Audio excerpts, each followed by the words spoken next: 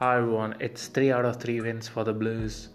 They beat Newcastle away from home at St James's Park. This fixture has been really tough for the Blues in the recent times.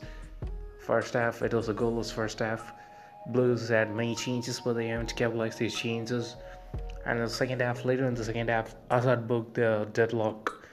He slots in a close penalty, and Husolo equalizes for Newcastle United. It's Edland's own goal settles the tie. So it's 3 out of 3 wins for the Blues. It's a perfect start. I know Mauricio sorry for the Blues.